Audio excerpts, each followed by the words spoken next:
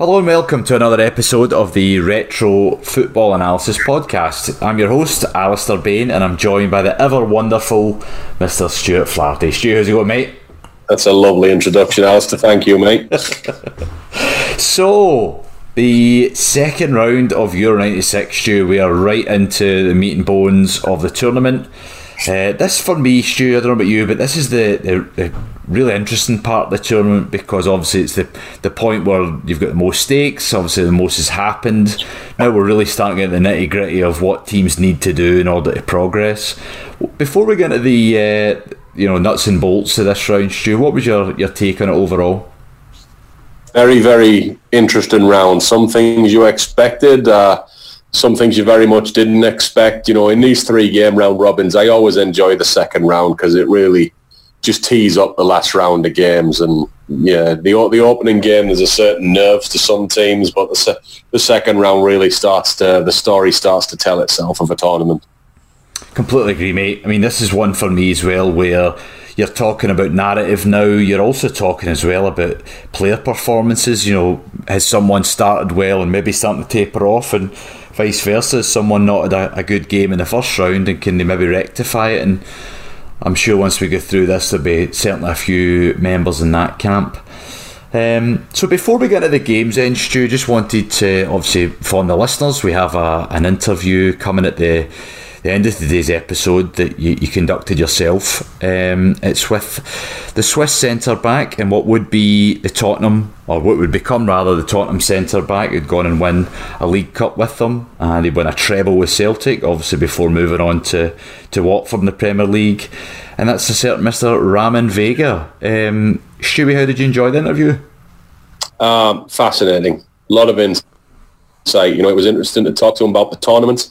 It was really enjoyable and nice to hear the passion he spoke with about the tournament, about how he felt about playing at Wembley, and you know how he felt about its coming home. And his memories of the tournament were really positive. And on a football level, some really interesting insights through the eyes of the Swiss team. You know, in terms of how they reacted to the pre-tournament media blow-up of the English dentist chair. What it was like to mark Alan Shearer, the differences between the English 4-4-2 we faced and the Dutch Diamond 3-4-3, and in that last game when Scotland had played their first 2 games in a 4-4-2 and then come out in a 3-5-2 unexpectedly against Switzerland. He talks a little bit about that, and real good insight. You know, I think even from the coaching perspective, it was educational for me to listen to him talk in such detail about these things. Awesome. Well, like we said, folks, that'll be coming at the end of today's interview. But before we get into that, let's take a quick look at the group sections. We'll take a look at how the teams fared and then how that puts them going into round number 3. So let's start off with Group D then, Stewie. We've got the first match in Group D's Portugal-Turkey. It would finish in a 1-0 win for Turkey. I think what was interesting for me in this one, Stu, wasn't so much the scoreline, was the missed chances in this. Portugal were absolutely magnificent again going forward, but you know, that scourge of not being able to put the important chances away. It would seem they've done okay to get the 1-0 win, but certainly this probably could have been more, right? Yeah, they were very, very impressive. Rui Costa again, Luis Figo again, shown themselves to be 2 of the better players at the tournament. And, you know, Fernando Couto is a name we all know. And when you look back after the first game, I wasn't overly impressed with him. He didn't have a bad game. I just don't know if he lived up to his billing in my mind, at least. But in this game, he was fantastic. He was very strong defensively. He scores a good winning goal. You know, a 20-yard half volley from a centre-back is certainly impressive. And late in the game, when Turkey are going direct and trying to pump balls in the box to get back in the game, he was coming up big time and again. So he was probably the best player on the field for me. Turkey altered their shape a little bit in this match, Stu. They went with 2 natural strikers rather than the number 10 behind Sukur like they did in the first match. I think Sifat was the other forward's name. Didn't really have a major impact on the game in terms of chance creation. Certainly in XG didn't really cause a major uptick, but maybe a little bit of change of style here, a bit more direct. At least they got themselves in the box a bit more and began to challenge a bit, right? Yeah, they certainly were more of an attacking threat in this than their first game. But, they're just a disappointing team so far in the tournament. The left wing back, Abdullah Erkan, is playing well for Turkey. Honestly, that's about it. You think of the career, I think it's a 50-plus goal career of Hakan Şükür for Turkey, and some of the success he had at the club level, and it really does not show through at this tournament. So the next match then, Stu, would be a very, very interesting one, and certainly would create a lot of narrative within this group. And it was a 3-0 victory for Croatia over Denmark.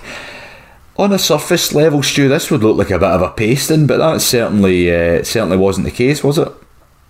No, it was a good game. Denmark are a good team. I will say, as the second half progressed, the field did start to tilt and it did start to look a bit one-sided, and there was a point where every time Croatia went forward on the counter, you thought they were going to score. And, Davor Šuker in this game was unreal. First he tries to beat Schmeichel by near the halfway line and gets a thumbs up from Schmeichel himself over it. And then, not that long after, he's launching a chip over Schmeichel that we still see replayed today. Yeah. So that was all a bit special to watch. Well, the interesting one in this for me was the expected goals. So Croatia would have, or record rather, a 2.68 expected goals, whereas Denmark would create 2 expected goals. So obviously Croatia, on par with what they've created, and Denmark obviously massively below par. The interesting one for me, Stu, was that Denmark out of 10 shots would only record 2 on target. There's a number of chances in and around the box that simply they just didn't put away. That, again, on another day, for sure it changes the course of the game, but I think you're right. In the second half, Croatia really took the chances that were presented to them, and I think we're just starting to see the class now of a Šuker and a Prosinecki, certainly a Boban as well, grabbing himself a goal, and maybe even a Asanovic in midfield. You're starting to really see how good these players are now, aren't we?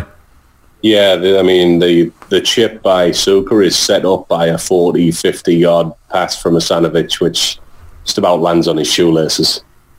Right. Unbelievable touch. Great finish as well, right? Okay, so let's put a bow on Group D then, Stu. This obviously puts both Portugal and Croatia in a strong position going into the third game. Turkey, I would imagine, are obviously now completely out of the running. What about Denmark? What would they need in the last game to keep them in with a shout? Yeah, Croatia were leading the group at this point with 6 points, so they were through. They were just playing for first or second place, which would be pretty significant with, eventual winners Germany in the corresponding group. Mm-hmm. And Denmark had 1 point and needed Portugal to lose to get up to 4 if they won, with a tiebreaker separating the two. So... Sure. Underdogs. Interesting for sure then, going at round 3. One more thing, they would, with this 3-0 scoreline, they'd need a pretty decent goal differential swing as well. Right. Let's skip Group C a second, Stu. We'll come back to that one because I think that's some huge talking points in that one, and go to Group B. The big one in this round was obviously France-Spain, the two... I don't know if favourites is the right word, but maybe the sort of the names, if you like, that pop off a screen, maybe the 2 biggest names.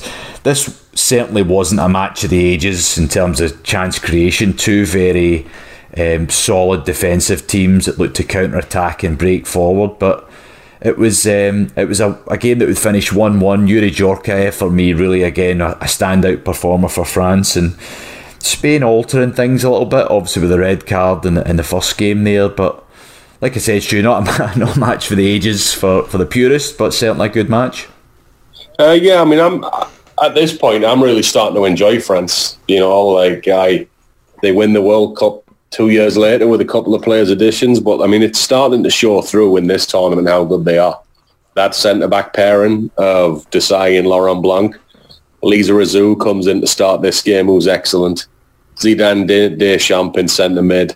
Dugarry as centre forward, there's an argument he's never going to win you a tournament. Mm-hmm. But either side of him, Yuri Djorkaeff and Christian Karamba were excellent. And France were interchanging centre forwards, actually. they brought Loco in for this game before subbing Dugarry on. And I thought they looked a bit better with Loco. He was a bit more mobile. He was a bit more dangerous. And I thought he offered a little bit more. But I do see the aerial presence and the hold-up play of Dugarry, and he has scored the goal in the opener. But, Spain get a late equaliser from Caminero. I think by now is comfortably their best player after the second game.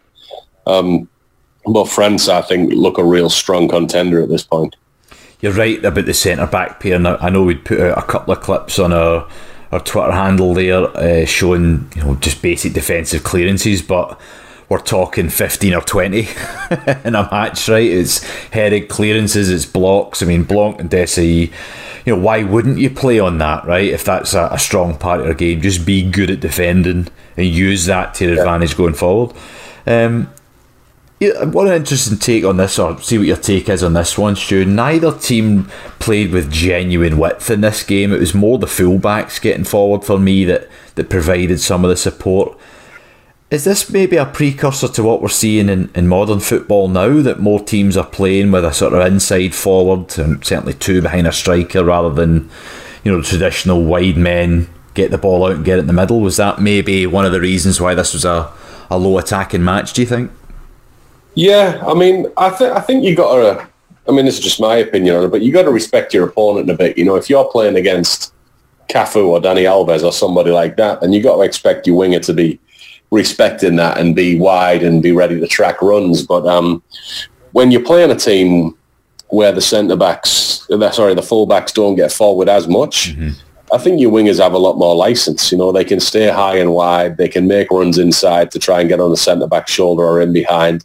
They can come check in as a second number 10. They can come deep. And I think these France guys had license to, come into centre mid, switch wings, do all these movements that made themselves very difficult to pick up. And I think when you look at Christian Karembeu and Yuri Djorkaeff, I think that suits their game a lot more than playing like Kylian Mbappe and just trying to stretch in behind every time. So I think it's Jacquet doing a good job of taking his personnel and using a system that gets the best out of his best players. So with this game ended in a draw, Stewie, it would finish 1-1. It really put the ball in the court now of Bulgaria to try and build on, obviously, the point they'd picked up in the opening match and get themselves a win, and that's what they do in this one. It was Bulgaria-Romania, and it would finish 1-0 to the Bulgarians. What did you think about this match? Well, it lived up to the billing, didn't it? It was supposed to be Stoichkov v Hagi, two superstars, two historic, icons almost of the sport, and they lived up to it. Right. I thought Hagi played well for Romania. I thought Stoichkov played well for Bulgaria, and fittingly Stoichkov gets the first goal, and it's a very modern goal, if you will. People talk a lot about wingers coming inside to get into pockets of space and half spaces and open up on the turn and break lines with the passes. And if you watch the goal, Balakov gets the ball, rolls a pass to him, breaks two lines. Stoichkov's in off his wing, turns upfield, drives at them and scores it's only the third minute, but it ends up being the decisive goal. With them getting the red card in the first match, they'd altered their shape, and how I saw this, I'm interested to get your take on it. It was more of almost like a Holland setup. It was a 3-4-3 diamond of sorts, or a 3-5-2 in certain phases. Do you think that goal, though, coming so early, altered their strategy, and that they thought, okay, let's let Romania have the ball a bit more and maybe play in the counter because we've got something to protect? Not that I noticed. Not that it didn't happen, but not something that was in my mind as I'm going through the game watching. Well, and the reason I bring it up is that Romania, if you look at their stats, right, they had a slightly higher XG. They would have 123 to Bulgaria's 104, but again, it's the on-target attacks, right, an XG that I always tend to look at, and Romania's was only 0.2, so there's almost an entire expected goal there they're not even hitting the target with. So while the Romania's build-up play was good, I just think they weren't as clinical in the box as perhaps the players and their ability would suggest, whereas Bulgaria would have less attacks but were more potent from them, So it's just that quality in the final third. Both teams have got outstanding footballers. I just think it's that strategy piece now, and what we're starting to see in these games is I really haven't saw anyone maybe with the exception of Czech Republic, which we'll go on to, who have just camped it in. There's a different style of defender in this, and it's maybe a bit more man for man. But to your point about finding Stoichkov between the lines, they're still looking to progress the ball. It's not just counter-attacks, bang it along and chase it. Both teams are continuing to have a go. What do you think about that? I think that's right, but I do think one thing worthy of mention, and you don't think of pace when you think of Stoichkov, but he can move at this point. Right. And you notice that now and again they will play behind and they will have him stretching behind. Mm-hmm. And I think without that, he's not as effective, because if you want to be a left winger who comes deep and comes central to get the ball, that's fine. But if every time you get the ball you're in A, the same position and B in front of the defenders, eventually the defence gets more aggressive and they push up and there's a real small gap for you to go into between the defenders and the first line of midfielders. But if you show even occasionally that if they cheat too high, if that fullback's too aggressive, you're still capable of burning them by putting the ball in behind and turning them and going to the byline, then the fact that they have to respect that gives you that space to check into. Sure. No, especially on Stoichkov's side, right, with Petrescu flying down the wing and then having to charge all the way back and track a man for sure. Okay, so Bulgaria getting the victory there then, and France drawing. This is sort of in France and Spain drawing. This puts this group into a real balancing act, right? Going into match number 3. Yeah. So France and Bulgaria are on 4 points, and Spain are on 2. But Spain's last game is going to be against Romania, who've got no points. So if Spain win that, they go to 5. Spain get to 5, and one of France and Bulgaria lose, they're out. Right. If Spain get to 5 and France and Bulgaria draw, then you got a 3-way tiebreaker. So yeah, like right on a knife edge. Whereas Spain is 3rd place with only 2 points, they have theoretically the easiest game, and getting themselves up to 5. Then the other game's on a knife edge. Number 3 in the world, Spain. At this point, it still blows my mind to think they were ranked so highly going into this tournament. But what are you going to do? Okay, so let's move in then to groups. You sound upset they're ranked above Scotland, Alistair. Just marginally. just marginally. Slightly more goals, I think. So Group C then. This is chock full of narrative. This is chock full of what if moments, and certainly in terms of Arrigo Sacchi's Italian career would have massive implications. Let's do Germany-Russia first in this one, Stu. It would finish 3-0 to Germany, and probably as routine a victory as we'll see at this tournament, right? Yes, but there is a great lesson in this from Germany. Because in the first half, Germany's clearly the better team, but they're not creating a ton of opportunities. Sure. They don't score. They're not carving Russia up, and Russia's got 10 guys behind the ball. And we're starting to live in an era now where people are very tactically lazy, where they would play that first half, they would come out and play an identical second half, and the game will finish 0-0, and the other team parked the bus. Right. And you tried to play and they didn't, and you're development players and they're not. And all this nonsense that takes away from the competitive side of sports. And the fact is this is a tournament, and if Russia want to sit in, then Russia are allowed to sit in, and they have zero obligation to keep Germany happy. But what I like about Germany is rather than doing the same thing again, they definitely put an emphasis on moving their back 3 up the field. So Russia's got 3 centre mids, Germany's got 3 centre mids, so you got 3v3.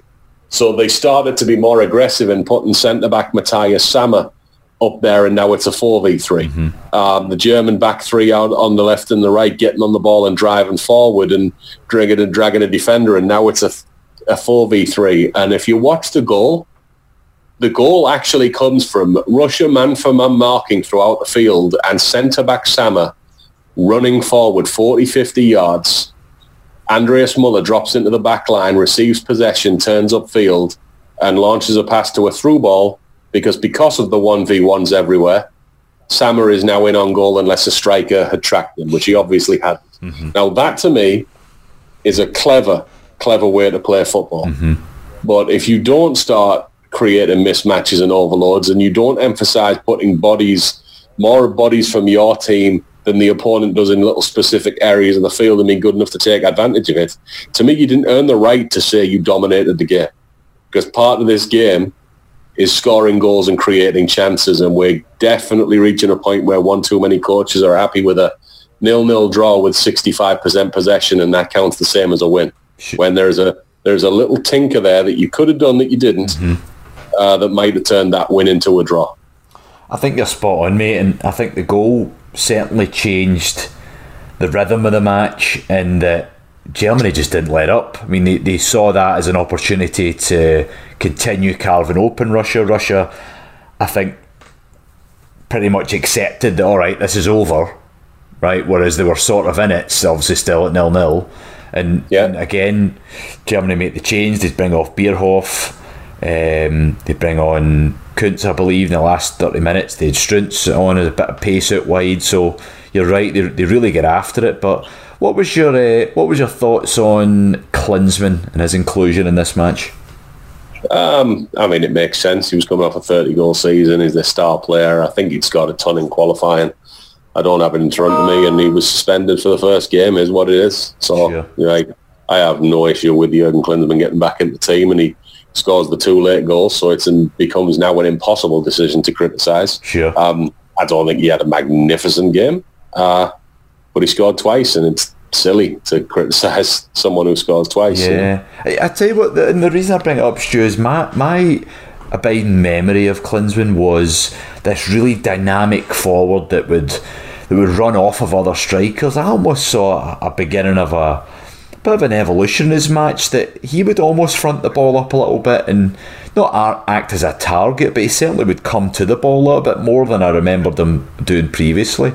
But it's, for me, Stu, it's that finish where he turns and pings it with the outside of his right foot into the far left corner there for the second goal, I believe it was. Just absolute quality, even at that part of his career, right? Yeah, it's beautiful. It's a great goal. So then let's go over to the other match in Group C. After the first match, everyone's thinking probably, I'd imagine at the time, Czech Republic have been turned over. This is going to be another routine win for Italy, and it certainly was anything but. Let's talk, Stu, about the Italy lineup. I mean, we're not going to go through specifics, but there were a number of, is it unfair to say, strange changes for this one? Strange on one level, but remind me of the schedule. I know you'd made an observation about the schedule. Yeah, this was a really interesting one, in that Italy basically had a couple of days break in between, whereas Czech Republic obviously I think 2 more days break before this game had happened. And Saki, I guess after an experience that he'd reported in the World Cup in '94, the players feeling tired and hadn't rotated the squad enough. I want to say Stu made 4 or 5 changes in this match that, again, on the surface, yes, it's against a team that they would have imagined they'd beat, but it's players that have played extremely well, right? Casaraghi obviously being one of them, right? Definitely. I mean, I'm going to put myself in his shoes. I mean, Casaraghi was the player of the first round of games in my eyes. But I think a combination of, the 2 extra days, which would never happen now, so that shows in itself how bad an idea that was, right? Giving a team 2 more recovery days than they would get nowadays, the team would go mental if that happened nowadays. Right. So I just think he's put it through the eyes of fatigue and managing them through a tournament, which he thought was going to last longer than it did for Italy. And he's probably made the mistake of watching that first Czech Republic game and be like, we'll beat these with the 5 changes, which if most people are honest with themselves and they watch that first game, it's a calculated risk that the odds looked in his favour before kick-off, So let's go through the game real quick. Czech Republic get the early goal. Nedved latches on to some, I guess we could say, poor defending, right? They're too far over on one side. They get caught on the weak side. He scores. Chiesa scores a goal on the counter-attack to get himself back in. And then Babel would score a goal, I believe, just before half-time to obviously get himself 2-1 up. And then, Stewie, what could only be described as an insane decision from Apolloni and got himself sent off. Yeah, bad one. And he's really, really cost his team with it. I don't know what to add to that other than it was mental. I mean, it's rash. He's obviously on a booking, right? Second booking. I think it was Christ in the Czechs half. It wasn't as if the guy running around goal, right? 60, 70 yards away from his own goal. Just an awful decision that's really cost his team. Even with that said, Stu, there was an element, and I'm sure one of these pods will really get into it on Saki, but on a surface level here, I think he represented everything that is about the philosophy manager these days. And yes, he's a man down, and yes, there's a slight alteration to the shape, clearly, right? Because they're one player less, they've got to try and firefight. I didn't notice anything in this last 30 minutes, Stu, that suggested we need to do something different in terms of our approach play or our patterns of play. It was almost as if they kept doing the same things, and I think I've got in front of me here, they had 4 attacks in the last 30 minutes. That's not a team that's desperate to score, right? Surely there's balls getting shelled into the box and trying something different, right? Yeah. I mean, the one thing I will say to him that changes the history of this game is there is a chance here at the end for Casaraghi, and wow, that he missed that. Yeah. Maldini first has one from a corner that's a relatively bad miss, but then the one that drops to Casaraghi late here that would have tied the game up and changed certainly changed the outlook pretty significantly going into game 3 was awful. Right. And I think on the other end of the coaching, I think what Dusan Urin did here was probably one of the more notable and best coaching jobs of the tournament, because you've got to think emotionally and psychologically here. Italy's huge favourites. The Czechs have already lost. They've been battered, to be quite honest with you. I know Germany was 2-0, but they're just completely second best. And they're going into a game with a team coming off the last World Cup final, and if they lose, they're out. So he's got that rallying job to do within the locker room. But then what else he did that was quite brilliant is he played 3-5-2 v Germany. And in that game, Karol Poborski is a centre forward, and he's subbed off at half-time. And Pavel Nedved is a left wing-back that spends the entire game running back towards his own goal defending. Mm-hmm. And he's made 2 very slight adjustments here. Well, 3. First, he's changed the shape to 4-5-1. So he's bulked up defensively a little bit there. He's moved Poborski from centre forward to right wing, where he has done a number on Paolo Maldini, who might well be the greatest left back of all time. And he's moved Nedved in from the left wing to centre midfield. And he spent the entire first half making these runs forward that are untracked, that are really energetic, really fast. It causes 1 goal, and it causes Italy problems again and again and again. And we all know mentally in a game, if you're getting an opposing midfielder in your box unmarked all game, it haunts you. Mm-hmm. So, if this is a club manager that's signed 2 players that have put in a performance like that on debut, everyone's like, money well spent, well done. But what's more impressive to me is it's an international manager who has took the player group that he already had, put the same players in slightly different roles, and completely transformed his team. Right. And that is what coaching's about to me. Mm-hmm. It's like, and I've been guilty of this myself, and we all are at some point when we coach. We need a new recruit, we need a new signing, we need to totally change everything, and then everything will be solved. But what if the players you're already using can change the face of your team by using them a little bit differently? Sure. And I think every team you coach, there's at least one example where that could happen, and it's our job to go find it. But there's a wonderful lesson in what Urin does here, because you can't make the argument he's got better personnel than Italy, because he hasn't. You can't make the argument he's got any momentum or confidence, because they just got battered. You can't make the argument that there was players missing in the first game that are coming back in for the second game that are going to totally upgrade his team, because that's not true either. Right. All he's done is take the hand he already has, shuffle it around a bit, and put a much better team out. It's a great point, and I think we'll finish on this one that, the Czechs, if you read about this tournament and certainly read about this team, are thought of as okay, we'll just camp it in and bang it forward and chase it. This is a team out, and albeit, right, Italy are a man down. They have one less attack than Italy in the match, but they have a higher XG per chance, so they're running basically on 15% probability of scoring every time they go forward, whereas Italy had 11. So, like I said, this is a team that knows how to attack, that is clear how to attack, and they know who they are and what they are. And I think for me, Stu, that's a perfect chemistry, right, to the points you just made there about how they defend and how they organise themselves and how mentally they're set up to go. And here's another thing.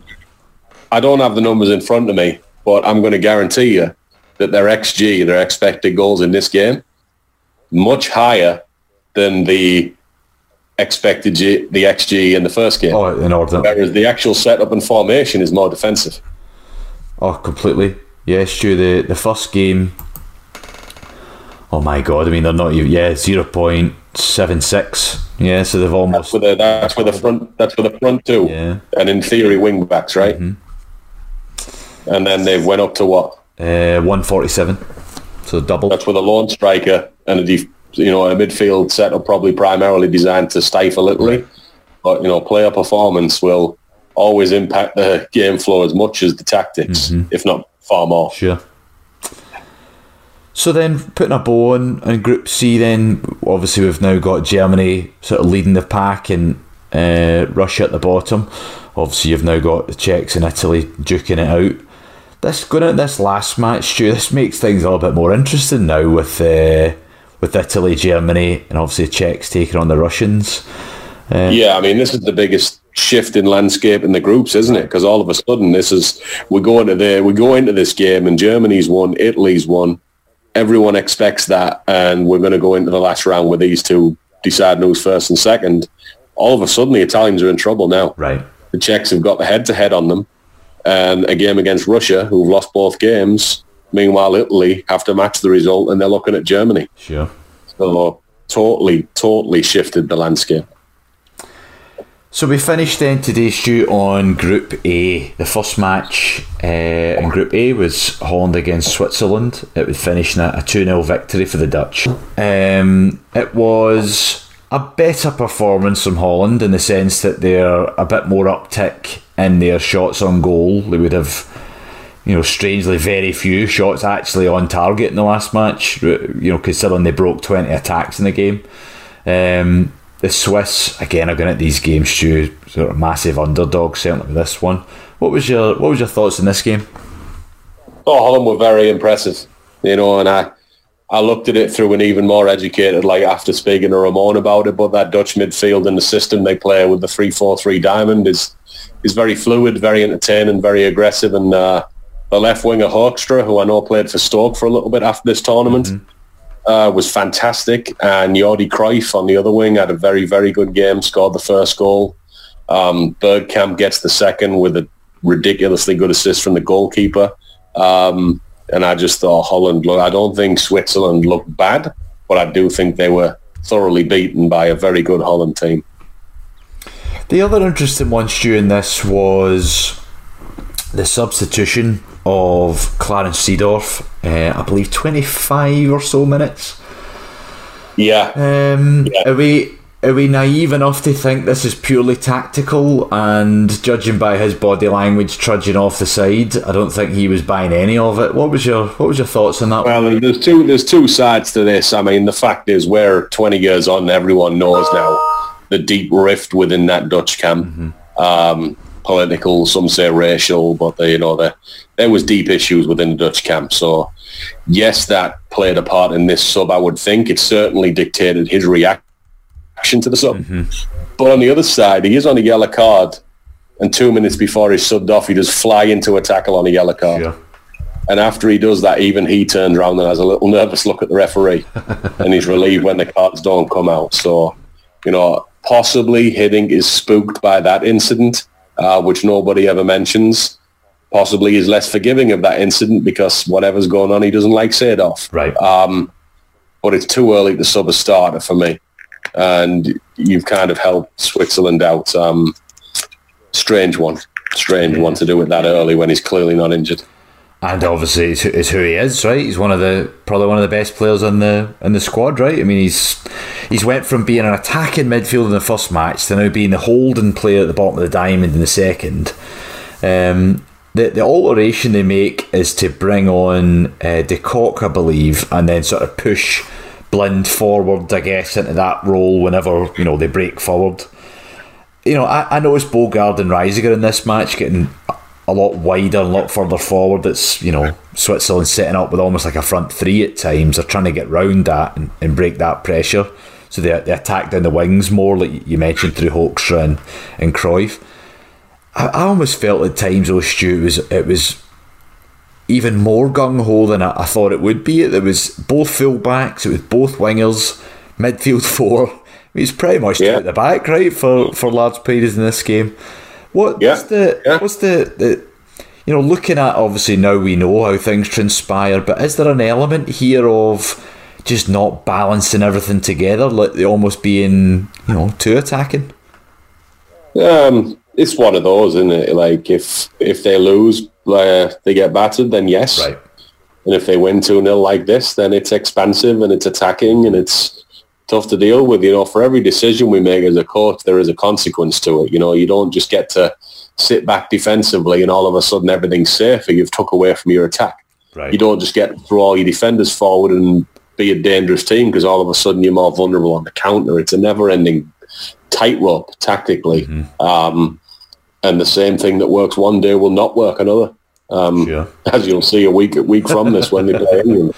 I think it's open to that criticism, but we also have to not be silly and realise the exact same system won the Champions League with Ajax. Yeah, for sure. I think that you've got, the big calling cards in this game is obviously the uptick in form of Bergkamp, who didn't have a bad game the first one, but certainly was a lot stronger in this one.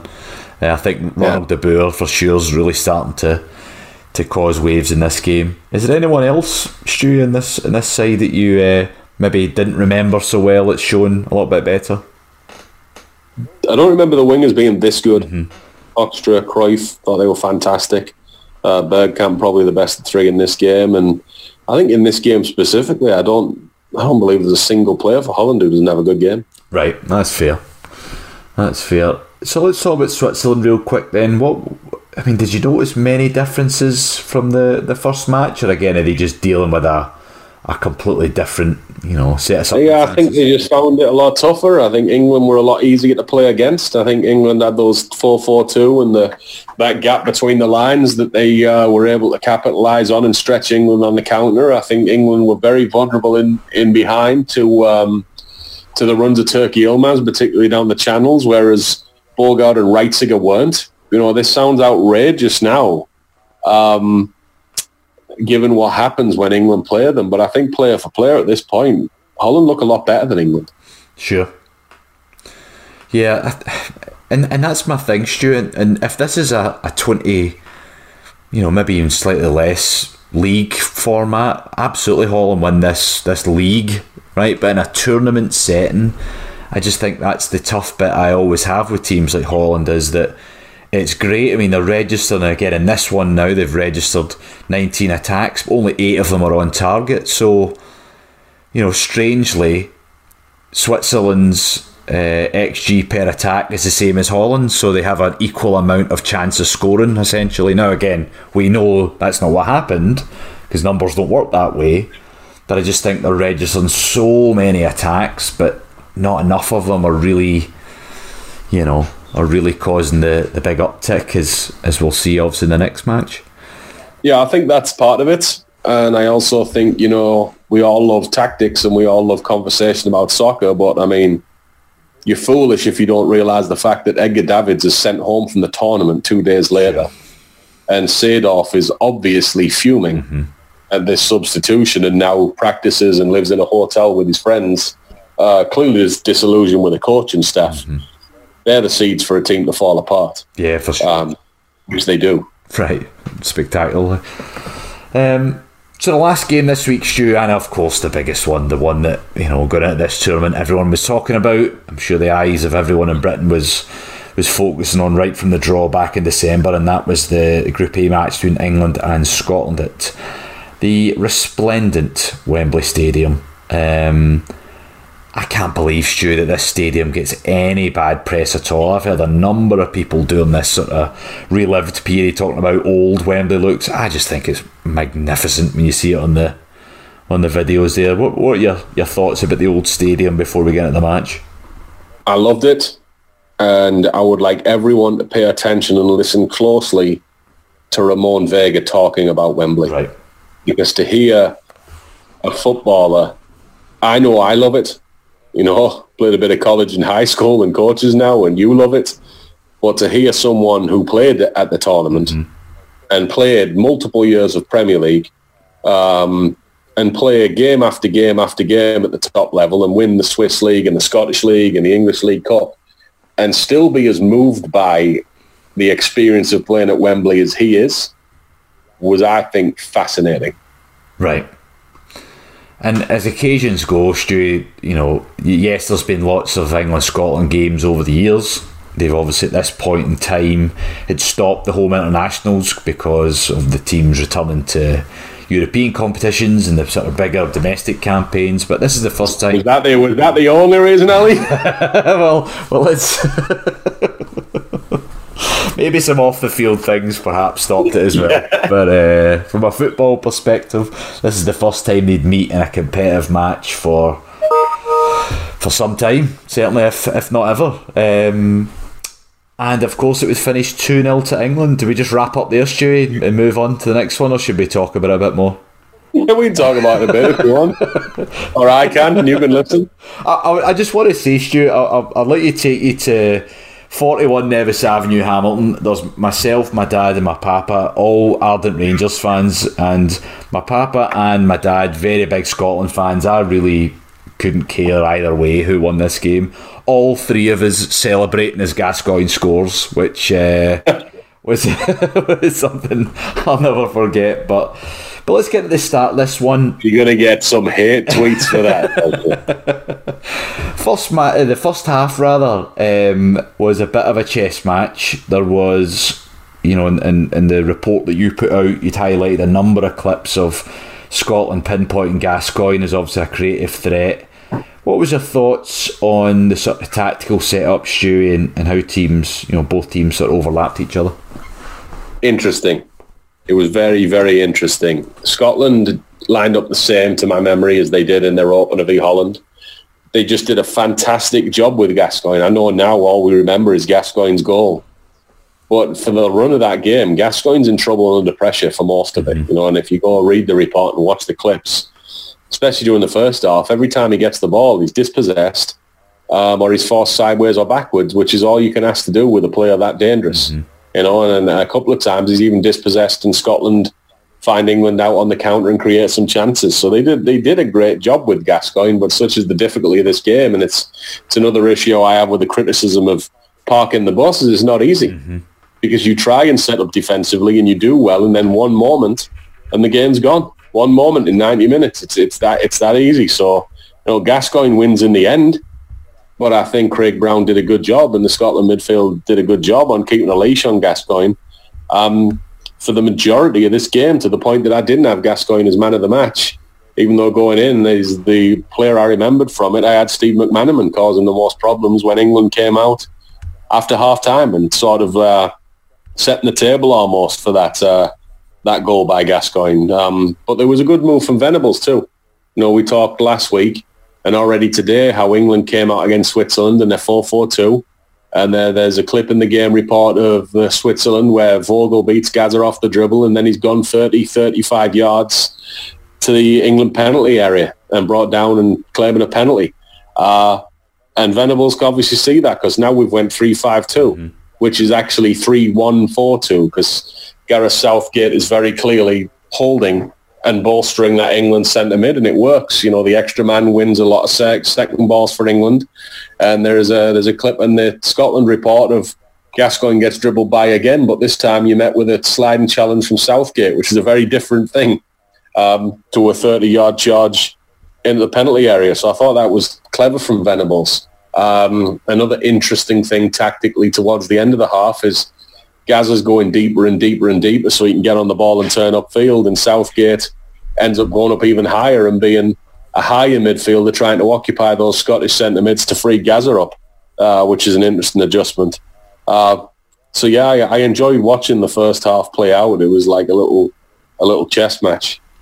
The half-time substitution of Jamie Redknapp coming on could be, I don't know, something I've completely misremembered or didn't know that it happened. I just didn't take notice at the time. I actually had to double take who it was with his long flowing hair coming on for the second half. What was his impact, do you think? You get a bigger shock at the end when Sol Campbell runs on the centre. What? It's the right tournament? So his impact then, Stu, obviously you mentioned the shift to obviously the three at the back. There's a lot been made about his inclusion obviously in the midfield. I think for me, yes, I think there's a definite shift and there's a bit more of a pivot to how they play, but I think it's the driving force and almost a tour de force performance of Gary Neville getting up on the outside, obviously setting up the first England goal. This is something we've seen in the current Premier League. You know, Sheffield United, this sort of outside of the back three overlapping the wing backs and getting forward. This is certainly what Neville did in this particular move, and it would certainly continue on for that second half. His energy to get forward, I just thought was spectacular. Yeah, I think it's both sides, you know, and again, we put clips up on the report, and we don't mean to keep plugging the report, but you can see this with your own eyes if you're listening. And after half-time, one of the first attacks, McManaman gets the ball. Neville flies around him. Shout out to Gary, I don't ever remember you being that fast if you're listening. And because Neville flies around McManaman and freezes the Scottish fullback, McManaman now drives inside completely unopposed and gets a shot off. And then not long after, the same thing again, but this time Neville's in, and it's a great cross and it's a goal. But Southgate also does it. You know, it's impressive to Southgate that he's so good in centre mid and he moves back into back three, and seamlessly he's so good at centre back. But he also, without the effect of Neville on this day, gets forward and changes Scotland's shape and pins them back in by coming up that left wing in possession. So Scotland would have, I don't want to say a purple patch, Stu, because really we're talking a couple of attacks here, but there's a header from Jury at the back post. It obviously hit the post. There was another attack, I seem to remember, from McAllister at the box. And then there's obviously the move. McCall gets to the right wing, puts a ball into the front post area, and Adams would dive in and give away the penalty. Is that an error of judgment? Is that good Scotland play? What do you think led up to that penalty happening? Good movement from Jury. Right. You know, like, yes, it's an error every time you give a penalty away, but the fact is the speed that Jury is out of Adams' eye line, comes into Adams' eye line, gets in front of him. I think the speed puts the pressure on Adams, and it's a foul. You can't not challenge him, and the timing of the run wins the penalty. I think Jury plays well. I think Gary McAllister was fantastic, one of the better players on both teams throughout the game. So obviously the penalty would be saved by Seaman and assisted by Uri Geller, I believe. If that would float your boat, news stories at the time suggesting that. It wasn't long after this, Stu. I may have even been in the same sort of play, if not the next one that would come in, that the ball would work down the left-hand side. A great through ball from Anderton on the left wing would find Gascoigne, exposes Hendry, and yeah, that goal we talked about earlier, probably one of the best goals of the tournament.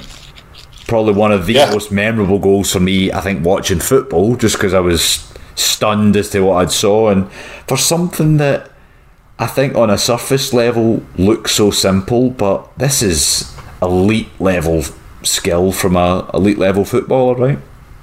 Yeah, I mean, I think it's one of the top 5 goals in the history of any European Championship. You know, when I think of European Championship goals, I think of this Gazza goal. I probably think of the Suga chip, to be honest with you. Maybe even the Poborski chip from this tournament later on. And Van Basten's volley in the final. But it's right up there, and it's definitely the best celebration. How could they mention that, right? But a Danish cheer to finish off. And I think really at that stage the stuffing had been knocked out of Scotland, and England had gone to to secure the win. There's a lot been made of this game, Stu, as being the sort of precursor to England's form and really pushed them forward. I think, to be honest with you, mate, it's a bit of a no-win situation for England, in that, you know, if they won it, okay, you're expected to win, and anything other than a win would have been a disaster. So, you know, they had to do what they had to do, and that's what they did.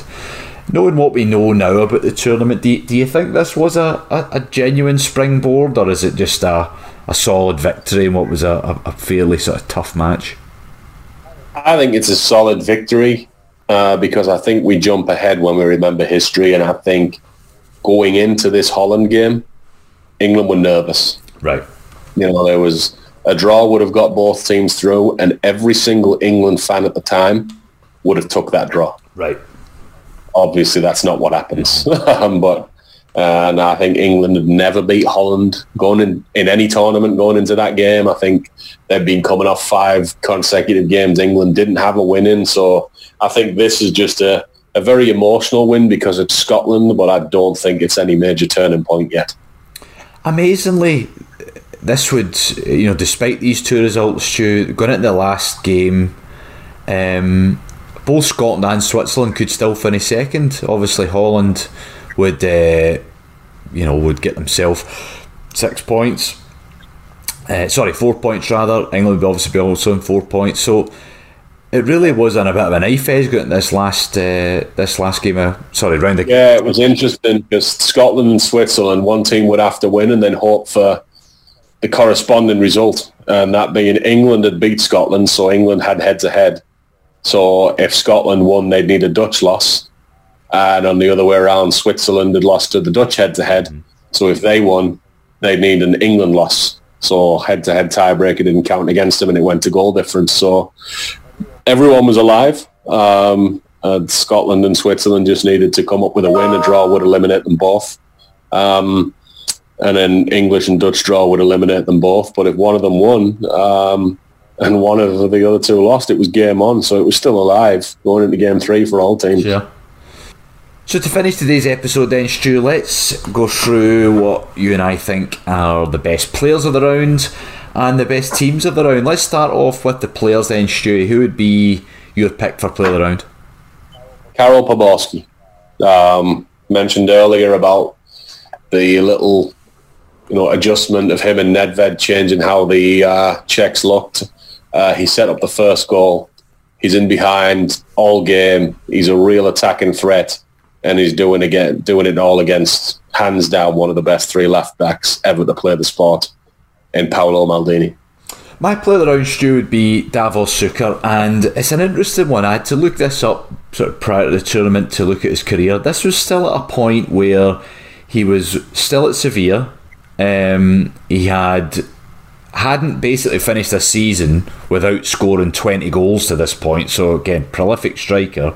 He's still to move into elite club level category, which is mental, I think, the amount of goals he's scored and the level he's at. But I think for me in this round, after coming off the back of such a disappointing first match, I think by his own standards for sure, missing the 2 big chances, I think this was a bit of retribution for him, and he certainly didn't disappoint, did he, with the 2 efforts that you mentioned earlier, the one from distance and obviously the chip. I think really the other thing for me in this match from Suker is his approach play. I again had it in my head, this is a penalty box forward that you have to serve and you need to put him in. He ran channels, he crossed the ball, he works, he grafts. This is a complete footballer for me, and something I just didn't remember him being. Yeah, no, he was great. Okay, then team of the round, Stu, or performance of the round rather. What would you go for? Czechs. Hate to double up and be boring, but to be the 16th ranked team by bookmakers odds going in, to lose to Germany, to be massive underdogs to Italy, to be right at the brink of elimination, and to perform like that was fantastic. Yeah, no, it's a good one. I think for sure it was impressive, and I think what we mentioned earlier, tactically, I think we're starting to see a real mature performance, and maybe changing this narrative that it was a bit of a fluke that they got so far in this tournament, which it never is, right? There's always a reason why they do so well. You know what, I'm going to go for Germany, Stewie. I again had no memory of this German team being as good having watched it first time round and watching these games back now, I just love the way they play. They're the complete powerhouse. They are horrible people, which I love. They they create attacking opportunities. They defend well. This is a team, Stewie, that I think at the time a lot of people really wanted to see get turned over, especially being in England. Yeah. And they're proving everyone wrong so far. And again, the fact Klinsmann's come back in almost seamlessly banging in goals is it's a real testament to their quality. I think there's a very strange narrative flying around that this Germany team was not that good. You know, they win this tournament, which in itself is one thing. Matthias Sammer, I believe, correct me if I'm wrong, was named best player in the world this year. And again, correct me if I'm wrong, the following year, Borussia Dortmund beat Juventus in the Champions League final. So this whole written belief and spoken myth that this German football was quote-unquote not that good at the time has zero basis in reality of what actually happened for me. Yeah, totally. Okay, folks, that's round 2 in the bag. So as always, Stewie, it's been a pleasure chatting. Thanks for joining us. Thanks, Ali. And of course, folks, you can check out all of our work over at retrofootballanalysis.com, and be sure to drop us a like on our Facebook page and give us a follow over at our Twitter handle @AnalysisRetro.